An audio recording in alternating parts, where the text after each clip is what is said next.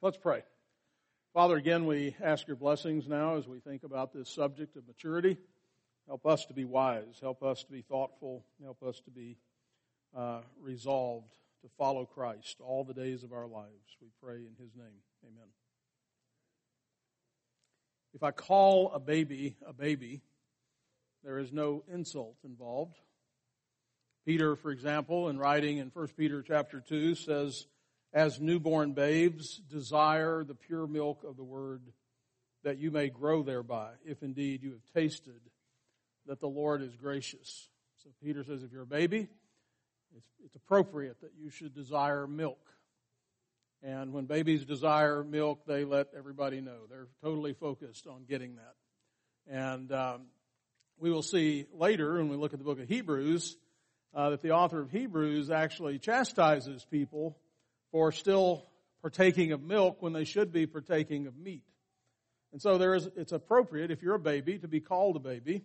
But if I call an adult a baby, you're acting like a baby, or don't be such a baby about that, then, of course, that's an insult. Again, Hebrews 5, for though by this time you ought to be teachers, you need someone to teach you again the first principles, the elementary principles of the oracles or the Word of God. And you come to need milk and not solid food. For everyone who partakes only of milk is unskilled in the word of righteousness, for he is a babe. But solid food belongs to those who are full-aged or mature. That is, those who by reason of use have had their senses exercised to discern both good and evil. And so maturity, as we said last talk, is perfection. You shall be perfect as your heavenly Father is perfect. Maturity is to permeate every area of our lives. We could take any number of topics and focus on those. Today we're going to be talking about friendships in this talk. As iron sharpens iron, so one man sharpens the countenance of his friend. So God, as I pointed out, puts us in this world, puts us in families and churches, and puts us in association with other people, in friendships.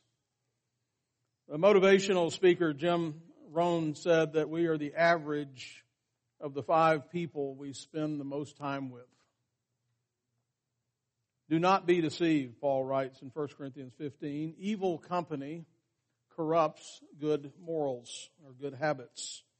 Proverbs 17:17, a friend loves at all times, and a brother is born for adversity. So we're going to just set that aside for a moment. We need friends, we have friends, and we're going to evaluate what kind of friends and what friends are doing for us or to us or against us. But I want to ask another question. Who are you? There's been much talk in recent years, and it's certainly on the news every day, about identity politics, which are political arguments that focus upon the interests and the perspectives of groups with which people identify. This could be race or gender, age, sexual orientation, so forth. It's argued now that you don't actually have to be a member of a particular group, according to this theory, in order to identify with that group. For example, a man can identify as a woman can identify, a white woman can identify as a black woman. The sky is really the limit. Your body is basically like your automobile. It's there. You can drive it fast or slow or park it. You can do whatever you want to it. It's just a machine. And then your mind is what controls your personhood, your identity. So that's the theory, and it's a thoroughly anti-biblical theory. And by the way, I want to recommend a book to you that I read a couple of months ago. It is outstanding. It's by Nancy Pearcey, and it's called Love Thy Body. It is excellent. It's one of the best books I've read in a long time. It's one of the best pro-life books that I've read in a long time. And so just an aside, but I'd really encourage you to get that, or it's available as an audio book as well. It's quite profound. So these absurdities are rooted in a truth which, as the Apostle Peter says, untaught and unstable people twist to their own destruction. So there's a kernel of truth to this idea of us identifying with something or as something. When we ask the question, who are you? But people have taken that and twisted it. It is true that we have an identity which defines who we are. The Bible, for example, divides humanity into those who are in the first Adam and those who are in the second Adam. Which Adam do you identify with? Which one are you connected to? Where do you find your identity, in the first Adam or the second? And the outcome of these two groups, of course, is radically different. At the Olympic Games in Rio, Olympic divers David Boudia and Steele Johnson spoke of their identity as they came onto the television. I was watching a little bit of the Olympics, and that frankly scared me for a moment. Standing on the platform prior to their dive, the two men quoted Philippians 4:6-7. Be anxious for nothing, but in everything, by prayer and supplication with thanksgiving, let your requests be made known to God, and the peace of God, which passes understanding, will guard your heart and mind in Christ Jesus. They then bumped fist and executed a dive which earned a silver medal for the U.S. team. Johnson afterwards said of Boudia, I learned so much from this guy about diving, about life, about faith, about being a man that I wouldn't be where I am today without this guy teaching me along the way. Boudia admitted that when he focuses on diving, he begins to define himself by that, which tends to make his mind crazy. But we both know that our identity is in Christ. Johnson shared a similar statement. He said, the fact that I was going into this event knowing that my identity is rooted in Christ and not what the result of this competition is, just gave me peace. And it let me enjoy the contest.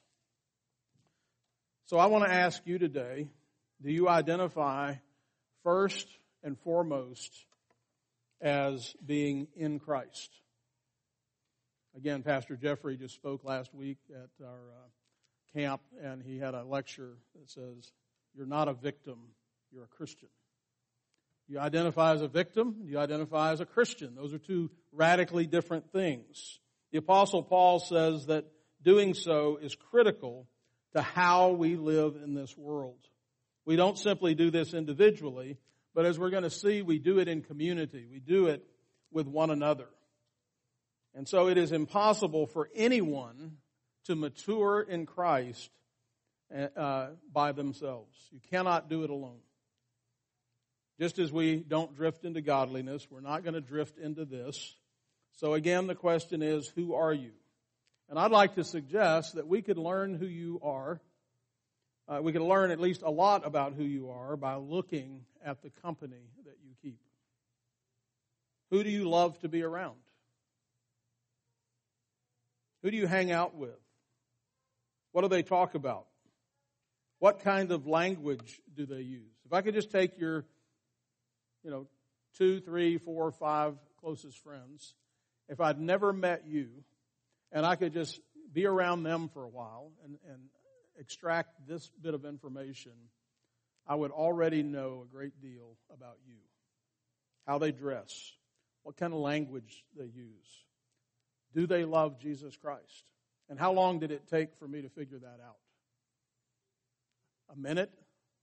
A day? A week? One of my pet peeves is to have a young person who is in some kind of has a romantic interest in someone. Let's say a young lady, and I ask her, is he a Christian? And she gives this answer, or something like it. I think so. I'm pretty sure. Or worse, I hope so. What that means is no. If you don't know that almost immediately, there's something terribly wrong here. Something terribly immature at the very least, and maybe a lot worse. In fact, we could know who you are if we could, again, just spend time with the people that you keep company with. The company you keep is either a reflection of who you are, or at the very least, it is a reflection of who you would like to be. And so, birds of a feather flock together. It happened some years at our camp. We've been having our youth camp for 11 years, and it's grown each year. We had about 150 this year, and I'm happy to say we didn't have this year. But it's not, on occasion, we have among the group will show up what I call bad boys, or the really cool girls. And then, pretty quickly, a little crowd begins to develop. Thankfully, this is always, in our experience, always been a very small minority that we deal with. But the really bad boys there, next thing you know, he's got two other guys. They're kind of over to the side from the group. And then within another hour, there's three girls that have gathered over there under the tree. And you can just see it. And if anybody's ever taught school or anything like that, it happens in classrooms with any group. Because they spot each other and figure out, okay, there's somebody like me or somebody that I want to be like. And so, given a little time and opportunity, these wannabes will be like that person. And you're the same way. Who you hang around is who you are either like or who you want to be like. On the other hand, there are those who seek out godly companions. And we know them also by the company that they keep. Turns out that the company you keep gives us the most accurate answer to the question, who are you? These same questions will apply to who you are attracted to when it comes time to marry. There is no closer companion than a husband or a wife. There is no greater influence over who you are and who you will become like. And so it is essential that you become like Christ first, that you mature and you reflect Christ so that you attract that kind of a friend, both in a general sense as well as in that most intimate sense with a spouse. You need to first be like Christ so that that's the kind of person you attract. Now, let me back up and let's do a little theology here. Theology is underneath everything. Ideas have consequences. What does God say about the company we keep? A theology of friends, if you will. Well, the Holy Trinity is a community, right? Father, Son, and Holy Spirit, an eternal community, an eternal communion of love. Since the triune God made us in His image, He therefore made us to be in communion as well, to expand this Trinitarian communion. We were meant to be together, and we were meant to be together in love. And remember last hour I said love is about what? Sacrifice, giving of yourself to other people. That's what it means to love. Adam was not created in isolation, but in covenant with the triune God Himself, yet there was still something missing, and thus God declared that it's not good for man to be alone. Image-bearing demands that man, like God, live in community. Man's identity is essentially tied up in his relationships with others. It is impossible for a person in isolation from others to show forth the image of God in its fullness. He must have communion with other people. We are incomplete without others. And so it matters not just, I'm making a little bit different statement here, it matters whether we keep company. And it matters what kind of company we keep. And there are three basic responses that we can have to God's call for us to live in communion with others. God has said it's not good to be alone. And now we're going to respond to that. The first is a response of rebellion by way of isolation. We all know people like this. Thus, Adam's first response to God after he sinned was to hide himself. I notice as a pastor in a church, all pastors see this. We got families, they're rocking along, they're in fellowship, they're regular in their participation and involvement, and then all of a sudden something happens, and they stop showing up, and they start missing once a month and twice a month and 3 times a month, and the water pump went out on the car, and this happened. And all those things really happen, of course, in life, and sometimes those are legitimate things, but you start to notice this family who used to be this way now, or maybe it's just an individual. Something else is going on. There's a reason we start withdrawing. We don't want to be with the people of God. It becomes uncomfortable. There's something else. I may not know what it is, but most of the time, that is a sure sign this isolation is something wrong. Part of the self-deception of sin is the siren call to be our own God, to always do it our way. And so this isolation can actually happen while people are present. They can still say, I'm going to do my own thing. I'll come and I'll participate when I want to. I won't when I don't want to. It's all about me. What's in it for me, not what's in it for others. I'll decide on a case-by-case basis. Anybody here ever have to do something you don't want to do? I do it every day, don't you? I hope so. And aren't you glad that you do? You know, you may be exhausted at the end of the day. You may think, I don't want another day like I had today. This was a really hard day. Or I went through something that was really difficult. But I'm glad I did it. I'm thankful. And life is that way. But we have sometimes a lot of Christians who don't live that way as Christians. They think it's all about them, and they do what they want to do when they want to do it. And there's no sense of obligation to something bigger than themselves. A sacrifice. Well, this isn't really what I enjoy. I got to be honest. I 63 years old, go to youth camp.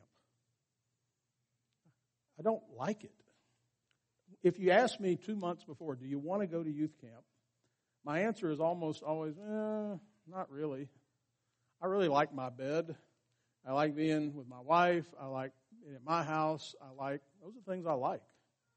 You want to go sleep on a bunk in a cabin away from home and eat camp food and hang out with teenagers? Well, that's not what I would pick. But you know what? I go every year, and I'm always glad I did. I'm always glad I did something I didn't want to do that wasn't all about me. It was about other people. And what I find out is when I give to other people, they always give back way more than I gave. And that's what the Bible teaches, right? Give, and it'll be given to you. Pressed down, shaken together, overflowing. God works in these paradoxes. Proverbs 18:1, a man who isolates himself seeks his own desire. He rages against all wise judgment or all mature judgment. The problem with trying to be God is that the job is way too big for us. So in order to maintain control, then we have to shrink our world to eliminate all threats. Eventually, everything becomes a threat, and thus our world must continue to shrink. Everything out there becomes the enemy, and we begin to speculate about what everybody else is up to. We need one another more than we think. In fact, you need everybody that God's put you in relationship with. I'll just say to you as a church, God put you here, and He put everybody else here because He thought you needed each other. And you have something to learn from everybody, young, old, male, female. You have something to learn if you'll pay attention. We're here to become a little bit more like each other. Now, maybe we learn positively, learn negatively. On the way home from church, you say, did you see how Johnny talked back to his dad? That wasn't good. You should never do that. So we learned from Johnny and his dad. Or did you see how excellent Johnny responded to his dad? That's what I'm talking about. So there's a lot of ways that we learn from one another. So as we isolate ourselves, still in this first response, we find it increasingly hard to feel loved because we've forgotten how to love.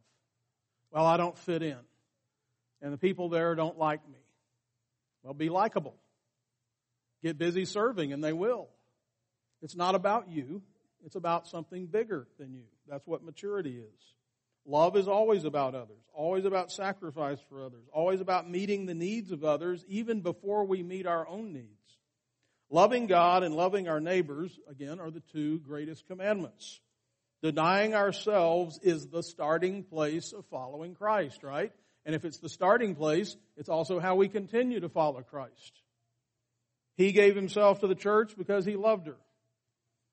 It's only in losing our lives that we gain it, and more specifically, we lose our lives as we give it for others. Greater love has no man than this, than he lay down his life for his friends. Sometimes isolation begins with statements like I just mentioned, I don't fit in, or everybody's mean to me. Ever hear kids say that?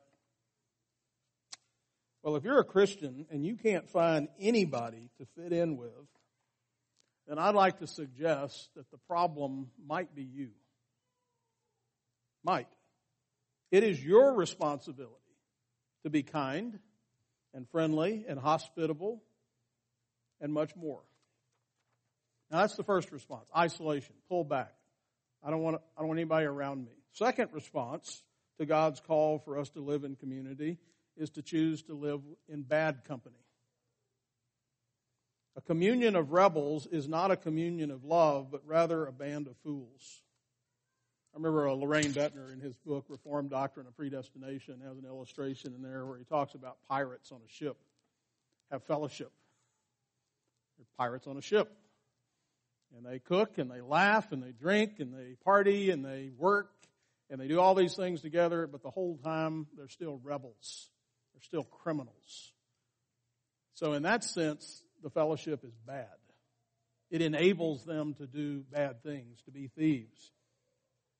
The book of Proverbs lays out a stark comparison, as we mentioned, between those who carefully surround themselves with wise or mature companions versus those who just hang out. I want to just go hang out with my friends. I want to just hang out. That's usually not the best thing. Proverbs 12:26, the righteous should choose his friends carefully, for the way of the wicked leads them astray. Got that? The righteous. You say, well, I'm a Christian. I love Jesus. I'm committed to following Christ. But I'm just going to go hang out with these friends who are not. So he says, the righteous should choose his friends carefully, for the way of the wicked leads them astray. You think, well, I'm going to go be a good influence on them. And next thing you know, the opposite has happened. Proverbs 22:24-25. Make no friendship with an angry man, and with a furious man do not go, lest you learn his ways and set a snare for your soul. Your soul is at stake here. Proverbs 28:7. Whoever keeps the law is a discerning son, but a companion of gluttons shames his father. Proverbs 29:3. Whoever loves wisdom makes his father rejoice, but a companion of harlots wastes his wealth. Moreover, when we keep company with those who are not seeking the Lord, as I mentioned earlier, we become more like them. 1 Corinthians 15:33. Do not be deceived. When you see that in the Bible, pay attention. That means you could be deceived. You could be fooled. You can deceive yourself. Do not be deceived. Bad company corrupts good habits. Your two best friends, as I mentioned, or five or whatever, are the best predictors of where you will be in 10 years. They are going to lead you somewhere. They're going to lead you up, or they're going to lead you down. They're going to lead you into the dark or the light or life or death. The Bible offers powerful and serious warnings about keeping companions who would lead us away from God. 1 Corinthians 5:11. But now I have written to you not to keep company with anyone named a brother who is sexually immoral. You got any friends that are sexually immoral? Or covetous? Or an idolater? Or a reviler? Or a drunkard? Or an extortioner? Not even to eat with such a person. Are you ready to follow the Word of God there? That's what He called you to. That's the path to maturity. Have you ever considered how people come to fall away from the faith? They do it one step at a time. Little things. Nobody just gets up one day and runs and jumps off the cliff. What do? They inch closer and closer and closer, and I'm not going to get too close because I know my history. I'll be on the floor in a second. But I'm not going to get past the red zone here. What happens when a big puff of wind comes up and I fall off? What's the first thing I say to mom and dad? I didn't mean to. But you know what the Bible says? You got to mean not to. That's different. Playing near the edge, you may not mean to. You think, I'm not going to fall off. I'll be okay. I'll hang out with these people who are careless and scoffers and don't take the faith seriously. I'm going to hang out with them, and I'm not going to fall. Beware, the Bible says, lest you fall. Don't be deceived. Don't be tricked. Don't be fooled. You will fall away from the faith like other people fall away from the faith, one friend at a time. They inch closer and closer, assuring everybody every inch of the way that they're doing just fine. Here is what God says about people who lead you away from Him. And, this is really dramatic. This is really stark. This is really shocking to our sensibilities, which tells us there's something wrong with our sensibilities. Deuteronomy 13, 6 through 11. If your brother, the son of your mother, or your son or your daughter, the wife of your bosom, your soulmate, or your friend who is as your own soul, your BFF, secretly entices you, saying, let us go and serve other gods, which you have not known, neither you nor your fathers, of the gods of the people which are around you, near to you or far off from you, from one end of the earth to the other end of the earth, you shall not consent to him, or listen to him, nor shall your eye pity him, nor shall you spare him, or conceal him. Got that? But you shall surely kill him.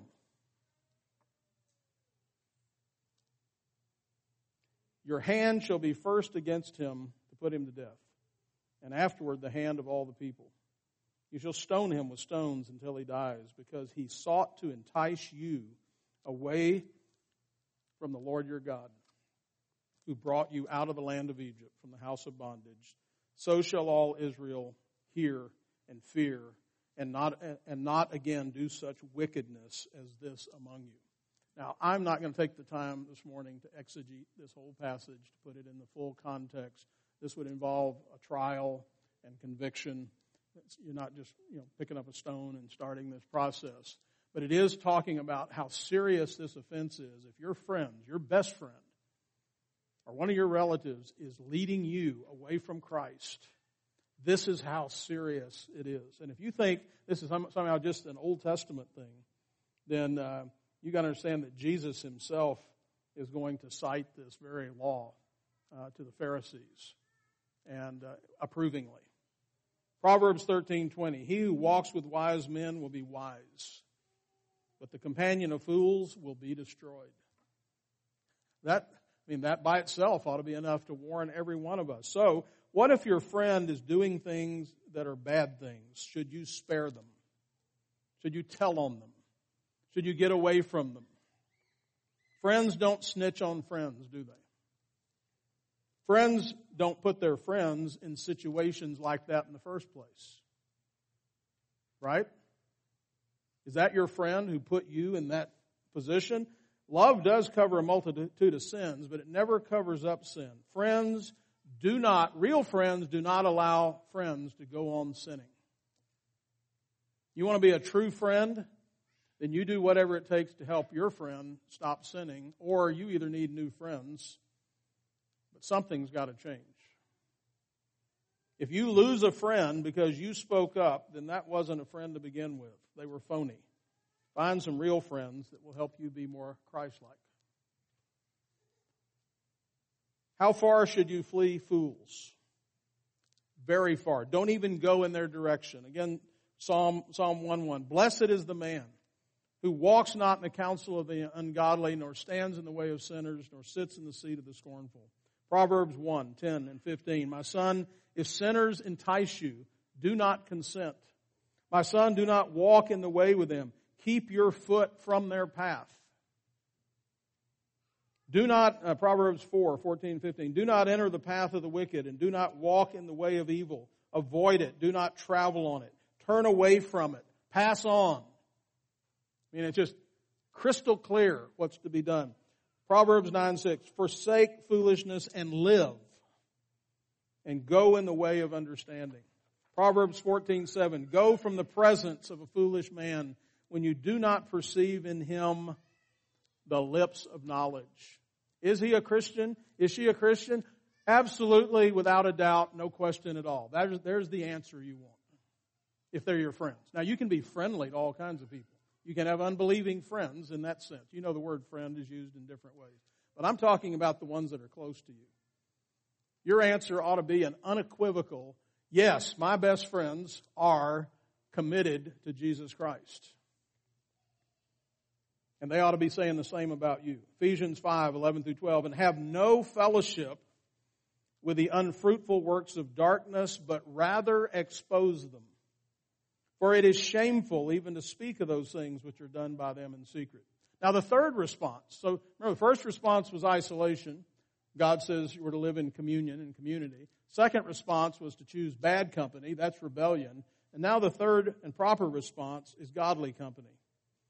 Psalm 119:63. I am a companion of all those who fear you and of those who keep your precepts. There is a wise and mature person. Ecclesiastes 4:9 through 12. Two are better than one because they have a good reward for their labors. For if they fall, one will lift up his companion. But woe to him who is alone when he falls, for he has no one to help him up. Again, if two lie down together, they will keep warm, but how can one be warm alone? Though one may be overpowered by another, two can withstand him, and a threefold cord is not quickly broken. God has called His people to live in a community of godly companions, which is primarily the church, the families. If you think of the church this way, the church, our churches, this church is an outpost of the kingdom of God. My church in Nacogdoches, an outpost of the kingdom of God. Your families are then outposts of those outposts. So when you have the benediction and you go home on Sunday and go to your house, the church goes with you. You are the church. Wherever you go, God then spreads you out all over this community. He puts you in all those places to be salt and light. And there in your houses, you have godly companions, and you're there laboring to help one another grow in Christ. So that then when you go out individually to work, to interact with neighbors, that you go as a representative of the kingdom of God. And so, God has called us to live in this community of godly companions. We start each week, not the weekend. Sunday is the beginning of the week.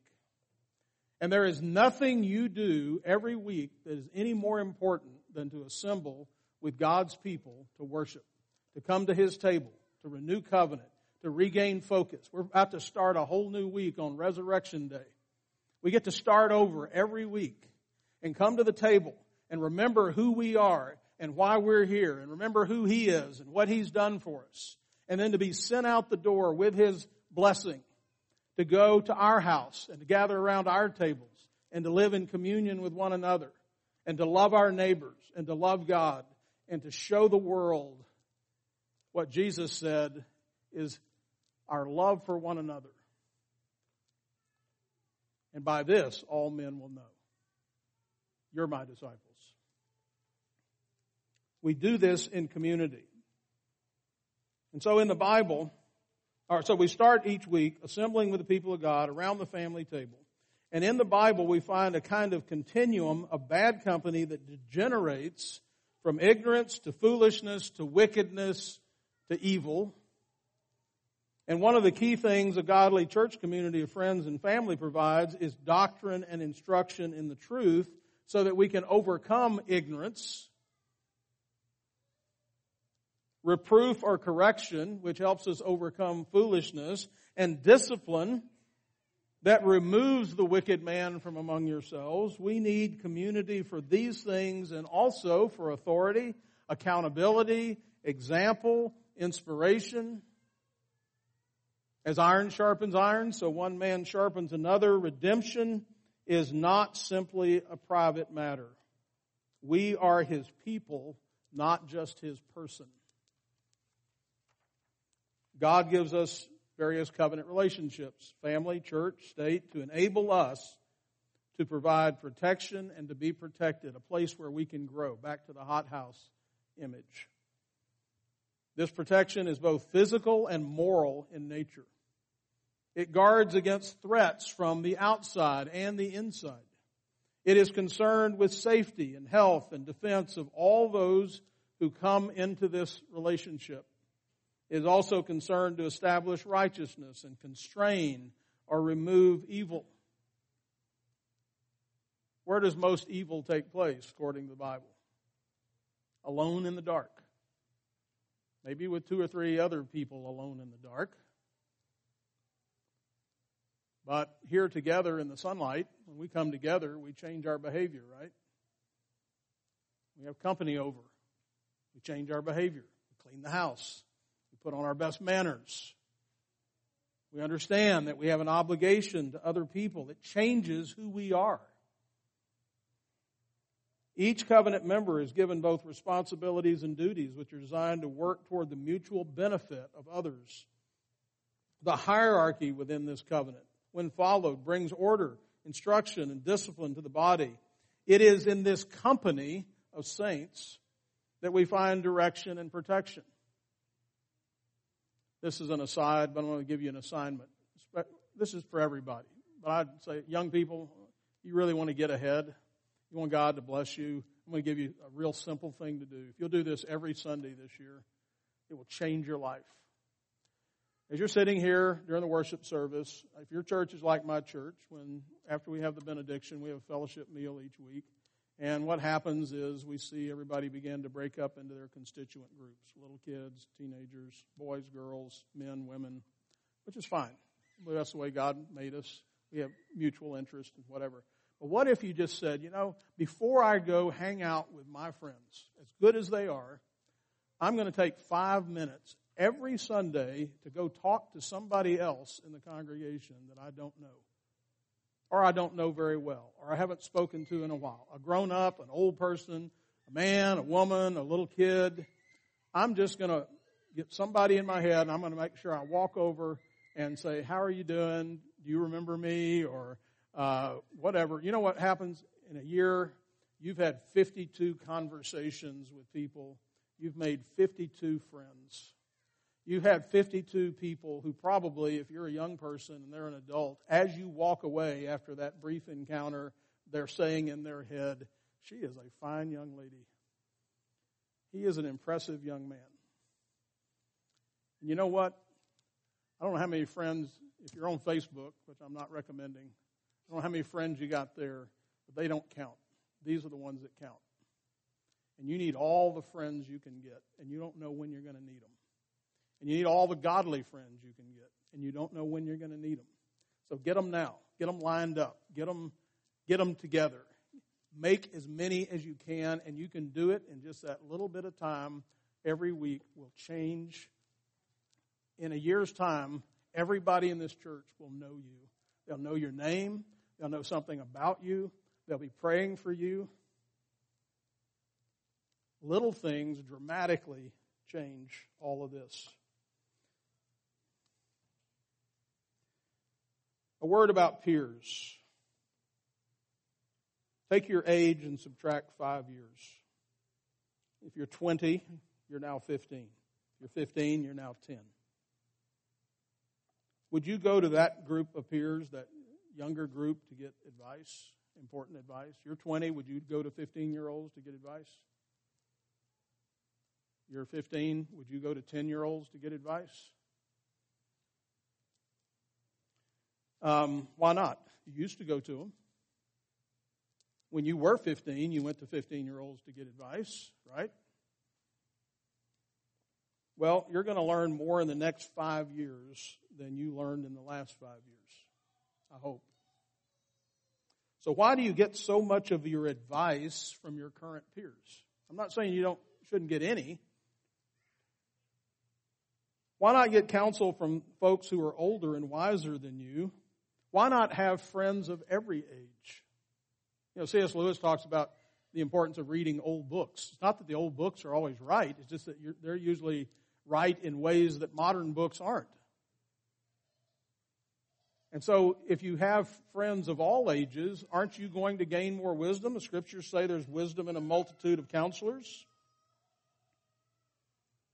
I think the answer is that we usually want to get advice from the people that already agree with what we want to do. So if I just talk to my peers, lo and behold, they agree with me.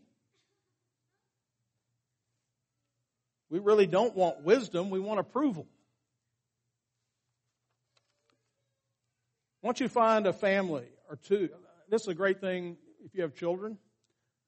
Find another family in the church who you respect, who you know loves you, and say, would you mind if I check in with you maybe once a quarter and ask you how I'm doing with my family? How am I doing with my wife or husband? How am I doing with my kids? And would you be willing to hurt my feelings? Tell me the truth. And you can come to me anytime, but would it be all right if I just once a quarter maybe just ask you and you would just tell me? Because I have blind spots. Anybody here have a blind spot? Where are they? Oh, you don't know, right? Because they're blind spots. Now, if I ask you to point out the blind spots of some of the other people in this church, could you do so? I'm straying off here, but I think this is important. I know something about you. You have talked about everybody else in this church behind their backs. And that's a good thing. It can be a bad thing. It can be gossip. That'd be a sin. But you're supposed to talk about other people. And every one of you have. Every one of you have an opinion. Every one of you see things in other people. But you don't speak up. Now, I'm not saying you should. I'm not saying tomorrow you should go to everybody and point out all their flaws. But what if you had the kinds of friendships and relationships where you could? Do you think we'd all benefit from that? But we're also insecure that we kind of have this unspoken rule. If you won't point out my blind spots, I won't point out yours. But what if there's somebody who you knew loved you and that you trusted, that you could go to and say, would you help me because I need somebody that can see where I can't see? Isn't that what parents are supposed to do for their kids? We still need that, friends. God put you in a family. He put you in a church. He gave you parents for a reason. He surrounded you with people that know more than you do. In fact, we have something to learn from everyone if we'll only pay attention. And so you need to decide who you are, not just who you are, but who you want to be. I heard somebody said the other day, you're not trying to find yourself. What you're trying to do is make decisions that are going to shape who you are in Christ. You're going to become somebody based upon the decisions you make and the friends you keep. Who do you want to become? Christ is the model. So one last thing I'll mention here, and that is about maturity and romance. 1 Thessalonians 4:3-8. I'd highly recommend parents that you have your children memorize this in such a way that they can say it almost backwards. I mean, really nail it. This will protect them in regard to this question of future romance. Anybody want to know the will of God? Oh yeah, I'm a Christian. I want to know the will of God. Well, man, it doesn't get any plainer than this. For this is, 1 Thessalonians 4:3-8. For this is the will of God. Okay, listen. Your ears perk up. Your sanctification, your holiness, your Christ-likeness, your maturity.